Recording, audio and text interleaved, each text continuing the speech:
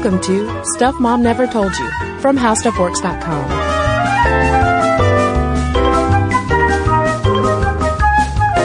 Hello and welcome to the podcast. I'm Kristen. And I'm Caroline. And we just want to offer a little bit of a trigger warning at the top of this podcast because we are going to be talking about revenge porn, and this could be triggering to people that this might have happened to.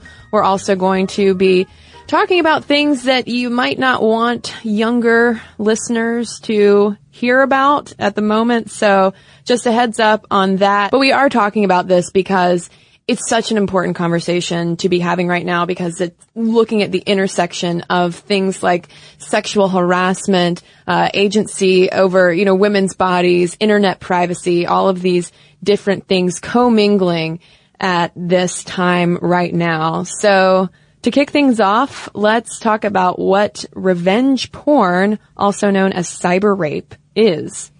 Yeah, this is basically sexually explicit images and videos that are accessed through computer or phone hacking, theft by computer repair people, false personal ads, or more commonly posted or forwarded by jilted exes.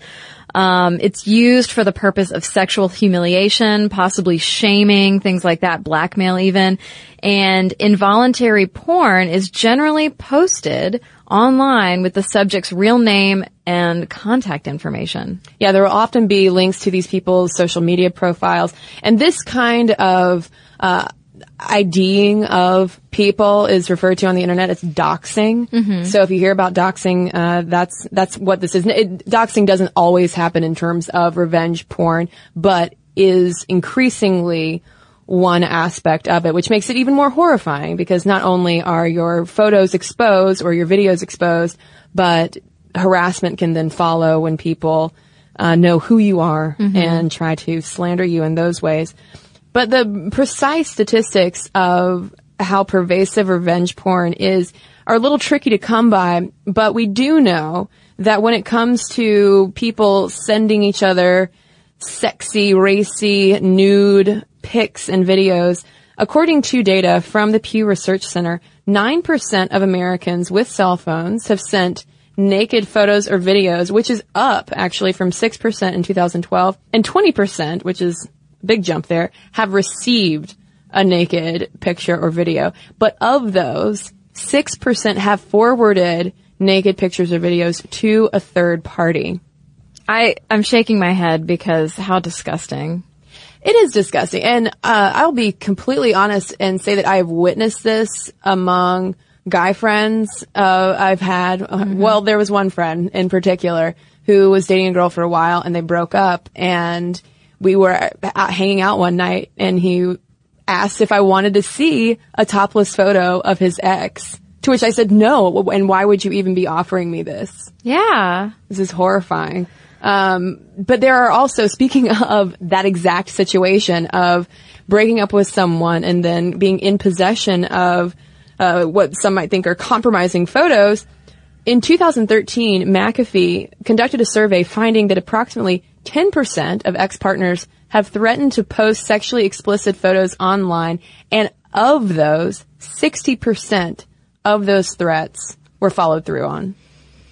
Yeah, I don't know about you. I feel like almost every relationship that I've been in, the guy at some point asks for photos like this. And because of an experience I had when I was younger, which I won't get into, I will never, ever, ever do that. I have never agreed to anything like this, because you don't know.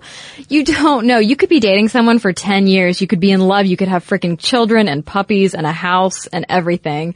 You just don't know if something will go wrong, that person will snap, and you don't know who will end up with those pictures. Even if your ex isn't vengeful or crazy and doesn't do it, what if somebody gets a hold of his phone? Jeez. Yeah, because even more disconcerting is the fact that there is clearly an appetite for revenge porn on the internet.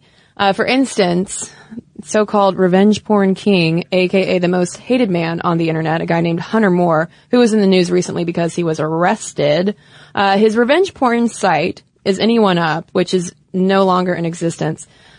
He reported that it was making $13,000 a month. I also saw $20,000 a month in another report off advertisements. and had amassed around 30 million page views. There was another revenge porn site involved in a class action suit, for instance, that had at least 250 different women's photos and attracted more than 2,000 visitors a day.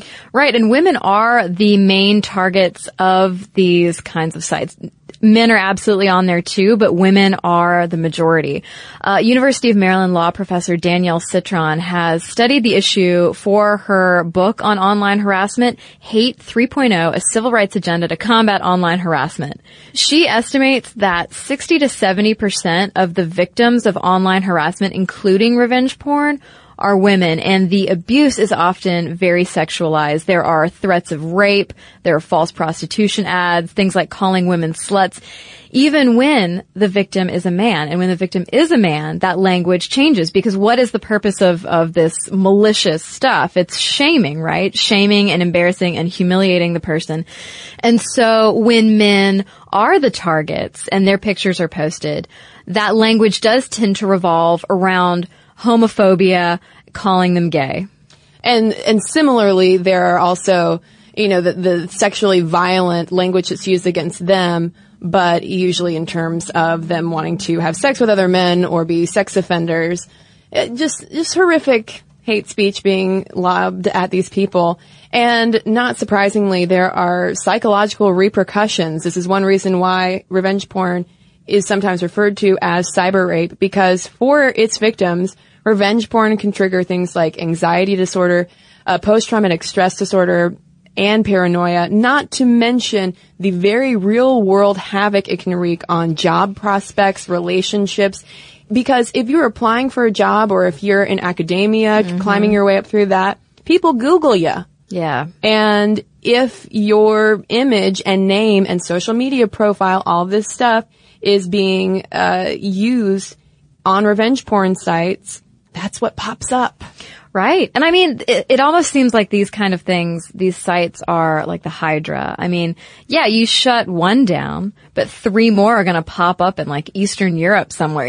Like it almost seems like the abuse never stops, because once someone posts your picture and abuses you that way, it's just going to spread. Yeah. And to get even more perspective on the impact of revenge porn on those people whose images are being spread around non-consensually. In 2008, a Cyber Civil Rights Initiative study found that over 80% of revenge porn victims experience severe emotional distress and anxiety. And so when did all of this start? I know that I wanted to do an episode on revenge porn because it's been in the news and covered on lady blogs more commonly, I feel like, in the past 2 years. Mm-hmm. But when did it start? How did this happen?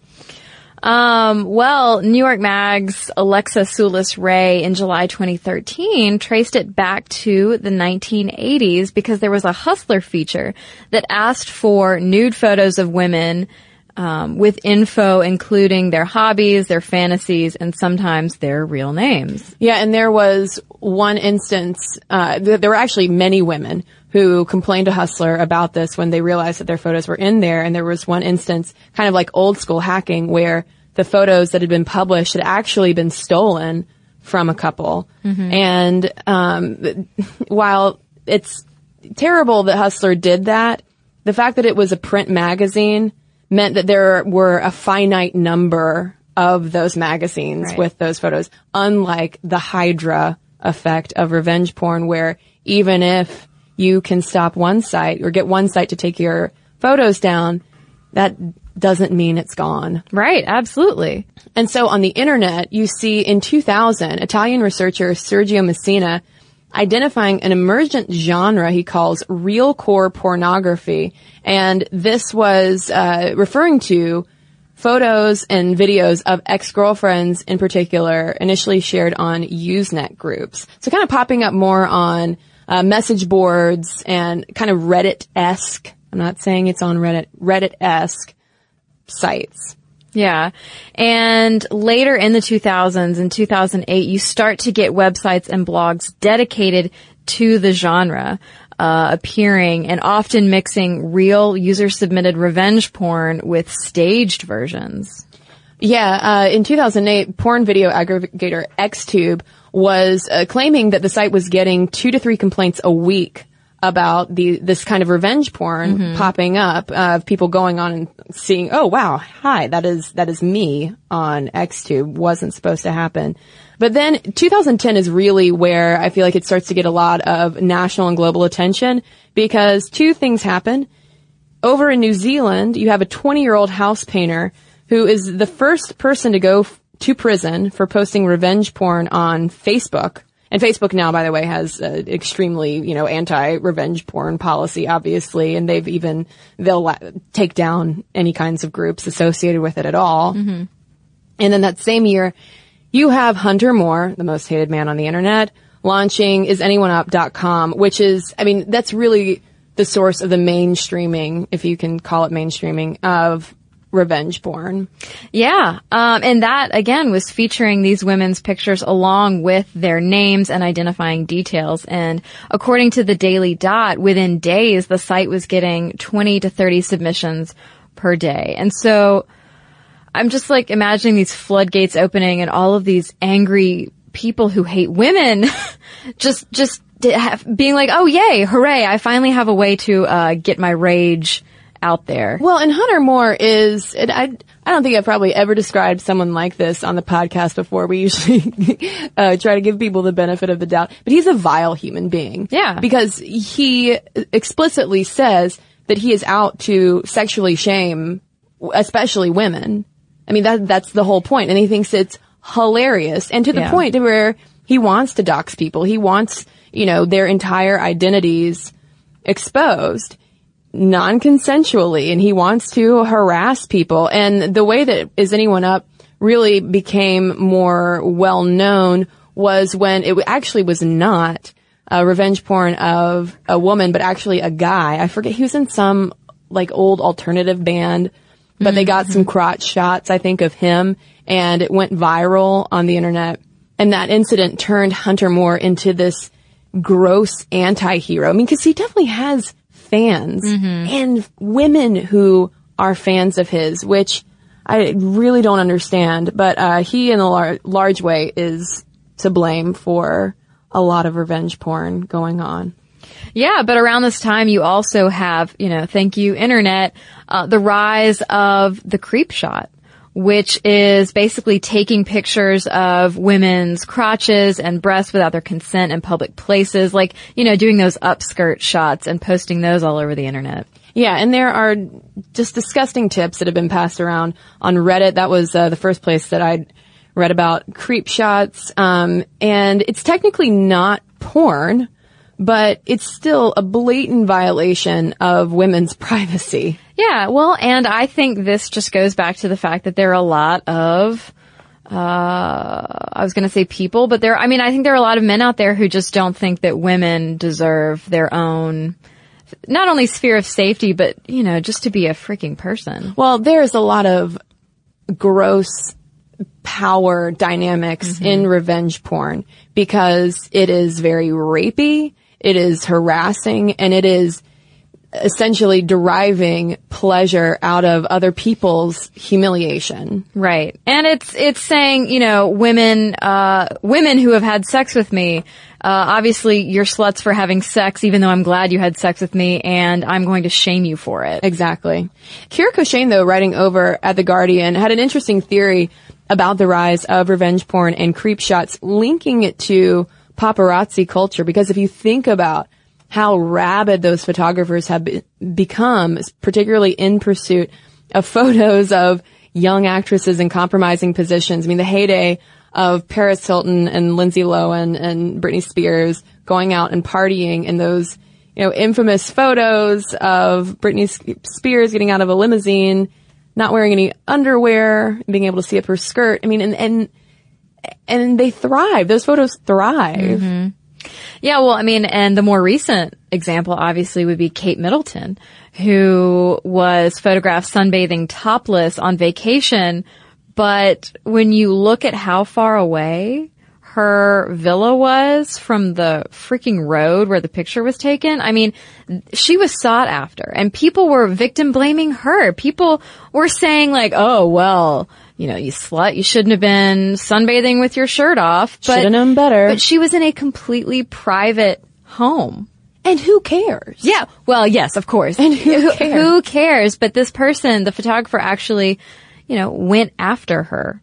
Well, one name that comes up a lot in articles on this topic is Marianne Franks, and she's an associate professor of law at the University of Miami and a cyber harassment expert. And she spoke to The Guardian about this, and she said what unites creep shots, the Kate Middleton photographs, the revenge porn websites, is that they all feature the same fetishization of non-consensual sexual activity with women who either you don't have access to or have been denied future access to. And it's really this product of rage and entitlement. And when I read that, I actually kind of sat back in my chair for a minute, because I don't know if there's any better way to sum up the ickiness around this, the feelings, the general undercurrent of these images. It's that rage and entitlement. Absolutely. And unfortunately, a lot of times when people hear about anecdotes, whether it's, you know, Kate Middleton having, you know, those topless photos taken,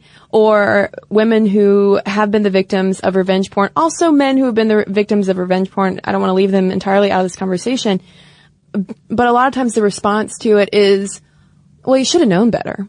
Oh, yeah. It gets very victim blaming. And I'm going to acknowledge publicly on this podcast that I have been guilty of that before as well, of thinking, well, why would you possibly ever send someone a topless photo or a naked photo or any kind of pornographic image of yourself in this day and age? Oh, sure. Shouldn't you know better?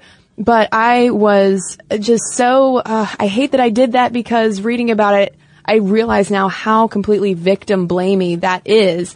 Because if you are in a loving and committed relationship with someone, and you know what, even if you're not, even if you're just having sex with somebody, there is that implicit understanding, you would think, that what happens between, you know, when you have sex with someone, you probably aren't having sex in front of a crowd of people. So similarly, if you were to send a sext of some sort, there is that implicit understanding that you're not sending it to a crowd of people. Right. You're sending it to one person. And you want, as a human being, you want to trust other human beings. And, I think the fact is, and I totally admit to having these thoughts too. Why would she ever send that? Why would she even take the picture and have it on her own personal phone? I mean, but there is that unfortunate truth. Yeah. Which is that the internet is not yours. You don't have your own personal internet. It's not safe. And sometimes you can't trust people. And so, I mean, the question should not be, should women be taking these photos? Shouldn't we be talking more about why are other people, men, strangers, why are they breaking this trust and sending the photos out? And it's not just men, too, who will forward on these kinds of messages. There is plenty of similar slut shaming that women fuel to other women as well. And I mean, a lot of this conversation about the legalities around revenge porn or the illegalities around it, and also this victim blaming response, revolves too around the fact that a lot of the photos in question are selfies. Mm-hmm. They're women taking them of themselves, or guys taking them of themselves. And it's the same kind of thing of telling a sexual assault victim, well, why would you dress like that? Yep. And that selfie issue of it being a woman willingly being in a state of undress and capturing that image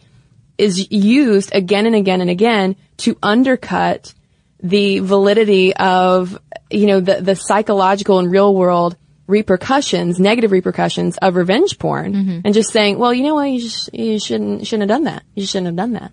Yeah. To the women, not to Hunter Moore. Yeah, well, we know he definitely shouldn't have done that. But the good news, and yes, there is good news to this conversation, is that as this is becoming more of a higher profile issue, there has been a lot of legal conversation around it, and a growing number of revenge porn targets, victims, however you want to call it, who are taking back the power to create some kind of workable solution to this growing issue. And we're going to talk about that when we come right back from a quick break. So when we left off, we were talking about the whole victim blaming aspect of revenge porn and how so many people say, well, the woman or the man never should have taken these photos, when really we should be asking the question, why are people posting these photos on the internet for strangers to see? And I mean, you know, a lot of these incidents will drive the victims to hide, change their names, move to a different city, because it essentially ruins their lives. Yeah, because you got to remember that doxing often happens alongside it, so people find out where you live, where you work, what you do on the weekends via your Facebook profile. But as we said, there is good-ish news in this conversation, which is that there are people who are making it their mission to figure out a way to, if not stop it, to criminalize it. Because it is, I mean, a lot of it is criminal activity when you think about the harm that is often wrought. And one woman who has really come to the forefront of this was a victim of revenge porn. Her name is Holly Jacobs. She actually changed her name to Holly Jacobs due to the fact that her Google identity is completely smeared by revenge porn, and she really wouldn't be able to have a professional identity outside of naked photos of herself. And this all started when she had been dating a guy for a while, and they were long distance for 2.5 years. And over the course of that time, she amassed and he amassed a collection of, sexually explicit photos and videos that they would send to each other as a way to kind of bridge that long distance gap. And after they broke up, she thought that everything was fine, that it was amicable. And then all of a sudden, one day, her friend frantically calls her saying, you need to check your Facebook account because someone changed your profile picture to a nude photo of you. And this is happening in 2008. And all of a sudden, even though she was able to change the Facebook picture, more than a dozen photos of her had landed on various porn sites. And this, and so she works to get all of them taken down. She thinks everything's totally kosher. But then in 2011, years later, she receives an anonymous email that linked to a URL she had never seen before. And there again, it had started with more photos of her linking to her Facebook profile, email address, phone number, and even information about where she worked. Yeah, and so she's also getting harassed during this time, obviously. I mean, the person posted all of her personal information, so she's getting harassed by strangers. And by the time that site was shut down, her pictures had spread to more than 200 other websites. But when she saw legal recourse, people didn't know what to do. I mean, she called the Miami police, and they were like, nothing is amiss inside of your home. We can't do anything to help you. Yeah. Probably shouldn't have taken those pics. And even lawyers, a lot of lawyers turned down her case because they, they were like, well, what do you want us to do? Prosecute the internet? Sorry. Right, yeah. Basically, they said, look, you were a legal adult, you chose to send these pictures to someone, and then that person turned around and possibly did something with them. Sorry, we can't help you. But in April of 2013, Miss Jacobs, actually became the first person in the state of Florida to sue an ex for the alleged distribution of revenge porn. Now, I should also say that, the outcome of that case is that all the charges were dropped against her ex-boyfriend, Ryan Say, after prosecutors said they couldn't find sufficient proof linking him to all of those other, the distribution, basically. Exactly.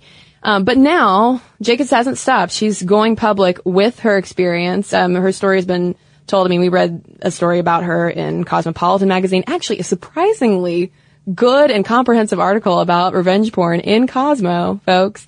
Times are changing, apparently. But you might hear her name a lot because it's now her mission to help bring down revenge porn, and she's even started an organization to, empower victims with legal resources, and is also starting a petition, or has started a petition for a federal law against revenge porn.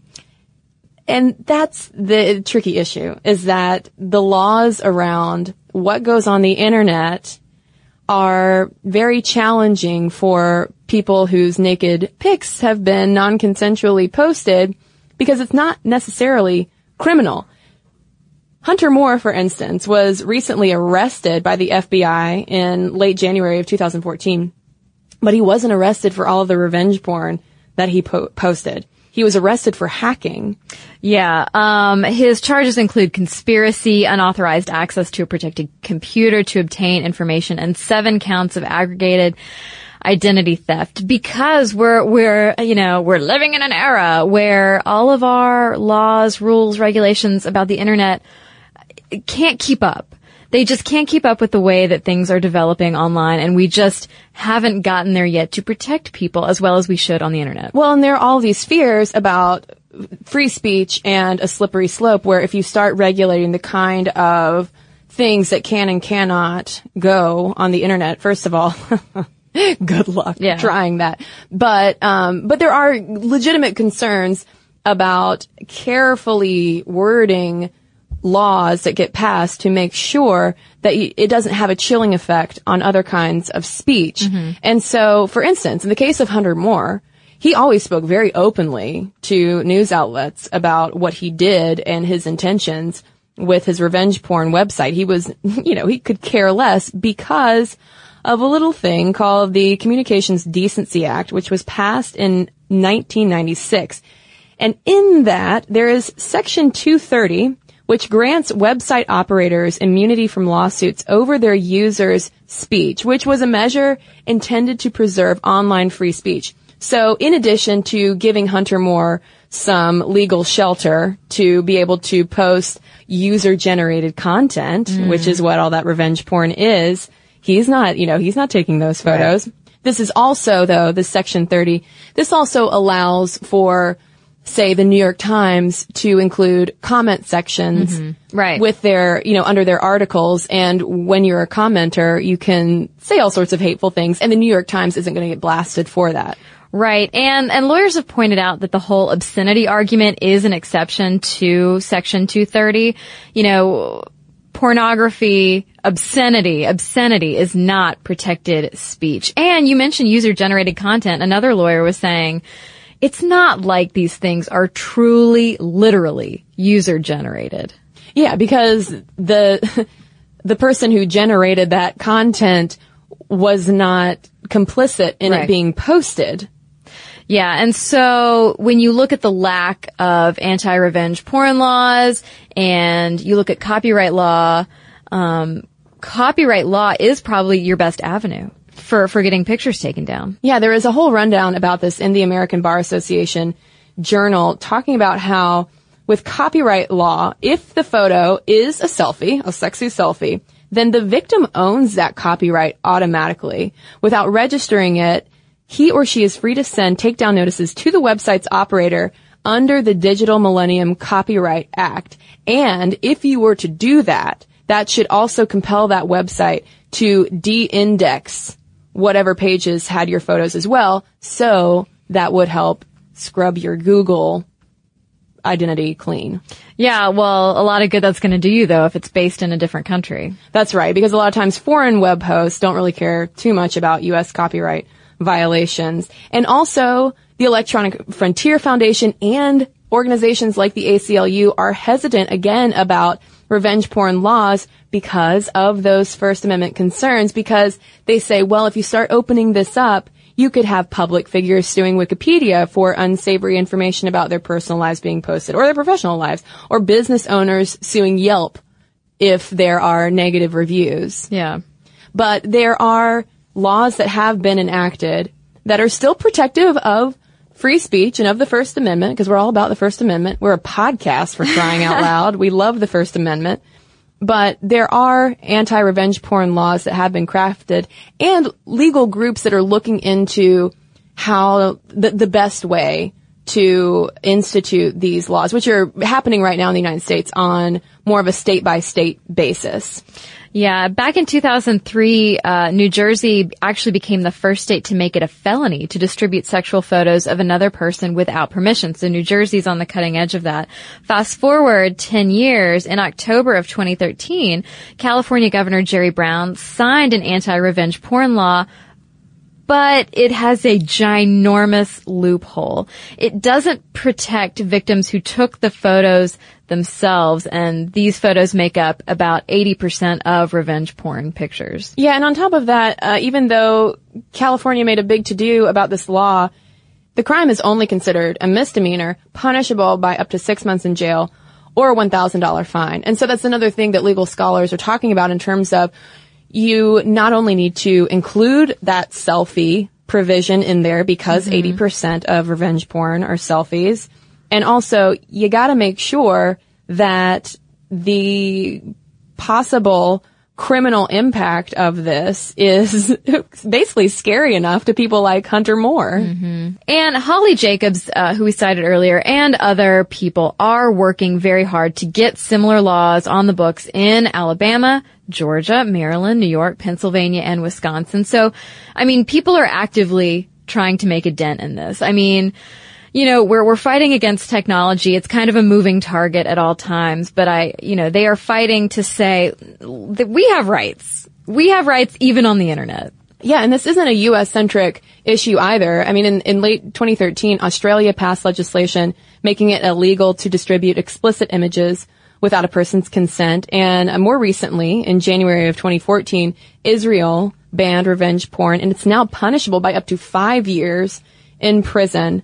But again, yeah, it's an issue of how do you craft these laws in an effective enough way to where, you know, you discourage perpetrators from doing it in the first place and also protect free speech so that it doesn't have a chilling effect, and you also protect potential victims, because this is all too tied up with our concept of, you know, what is sexual harassment, what is cyber harassment, you know, women's agency over their bodies. I mean, it's an intersection of so many different things that we don't really do a good job of talking about to begin with.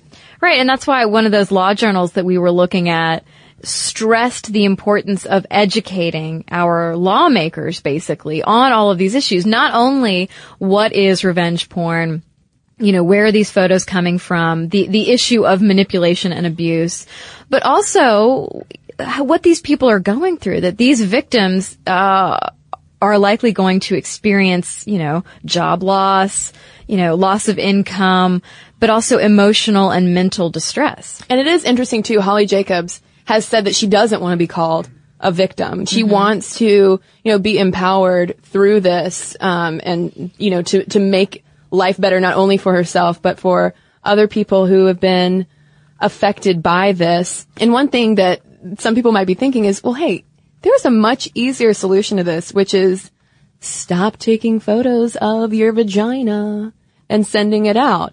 And while I absolutely think that young women and men, but especially young women, because we make up a bulk of revenge porn targets, the young women need to be educated about what can happen and how this, unfortunately, is a part of the digital landscape. But the answer is not, ladies, put your tops on and put your phones away, but rather digging deep and figuring out how, you know, to hold people accountable, because, like it or not, sexting is a part also of our modern sex lives as well. Yeah. Yeah. And unfortunately what goes along with that is, you know, maybe the younger generations of boys looking at sex, that's plural, as almost currency. Like, look how cool I am that I have all these topless photos of all these girls in my class. Right. Right. And not to be totally cliched about it, but it is the thing of, like, we have more power than ever before to consume porn and to consume sexual communication with people. I mean, sexting has made, I'm sure for a lot of couples, long distance relationships a lot easier to deal with in that regard. But with that great power now comes a great responsibility. And what, you know, the legal system has done to this point, I mean, as if they could have anticipated it, but we're lacking on the responsibility part. Absolutely. Well, but there are avenues that you can take to control this yourself. This advice, it goes back to that Cosmo article that Kristen cited earlier. Number one is to copyright your pictures. Because this allows you to send those takedown notices to websites using them and to search engines. And you can do that at copyright.gov. But remember, you don't even have to go and register your photos at copyright.gov. If you took a photo of yourself, you automatically, legally own the copyright to that photo. So if you are sending sexy selfies, you might want to keep a log of them. Keep a file of all of whatever photos you're sending out. Not to be paranoid, but if you want to make sure to CYA, then see your copyright. And if you do see your photos, you can contact the web host directly. I mean, because a lot of times U.S.-based companies don't want to get sued. There was a recent civil suit that GoDaddy, which is a prominent web hosting company, was pulled into because it was kind of revolutionary because it wasn't just going after the revenge porn site, but also GoDaddy for even hosting it. Yeah. And I can't remember what the exact results of that were, but they didn't want anything to do with it. Yeah. But that is one way too that if you see your pictures, contact the web host. Yeah, and the voices of authority in this area, which it's a very small number of people who are really have expertise in this. They encourage women to get back out there, basically. You know, it's natural to want to shut down your entire internet presence because you're being harassed. But people urge you to actually get back out there even more. Join those online groups, make profiles, blog, all of the stuff they say, because the more material you're posting that's newly generated, the further down your photos will go.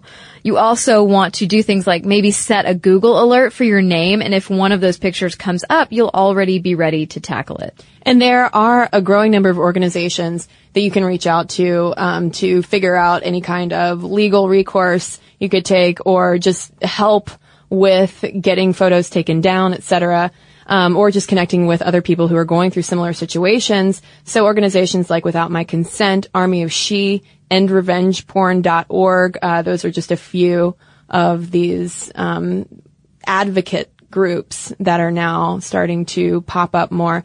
And if you don't have a pencil and paper right now, don't worry. We'll have information, like all of our episode sources, over at stuffmomnevertoldyou.com. If you click on the podcast link on the homepage, we'll include all of the links to everything that we've been talking about. So you can, if you want more information, you can find it there as well. Well, I think it's so incredibly important that these women are speaking out. You know, I think, your natural inclination would be to just hide and try to ignore it and make it go away, move to a different country, a different state.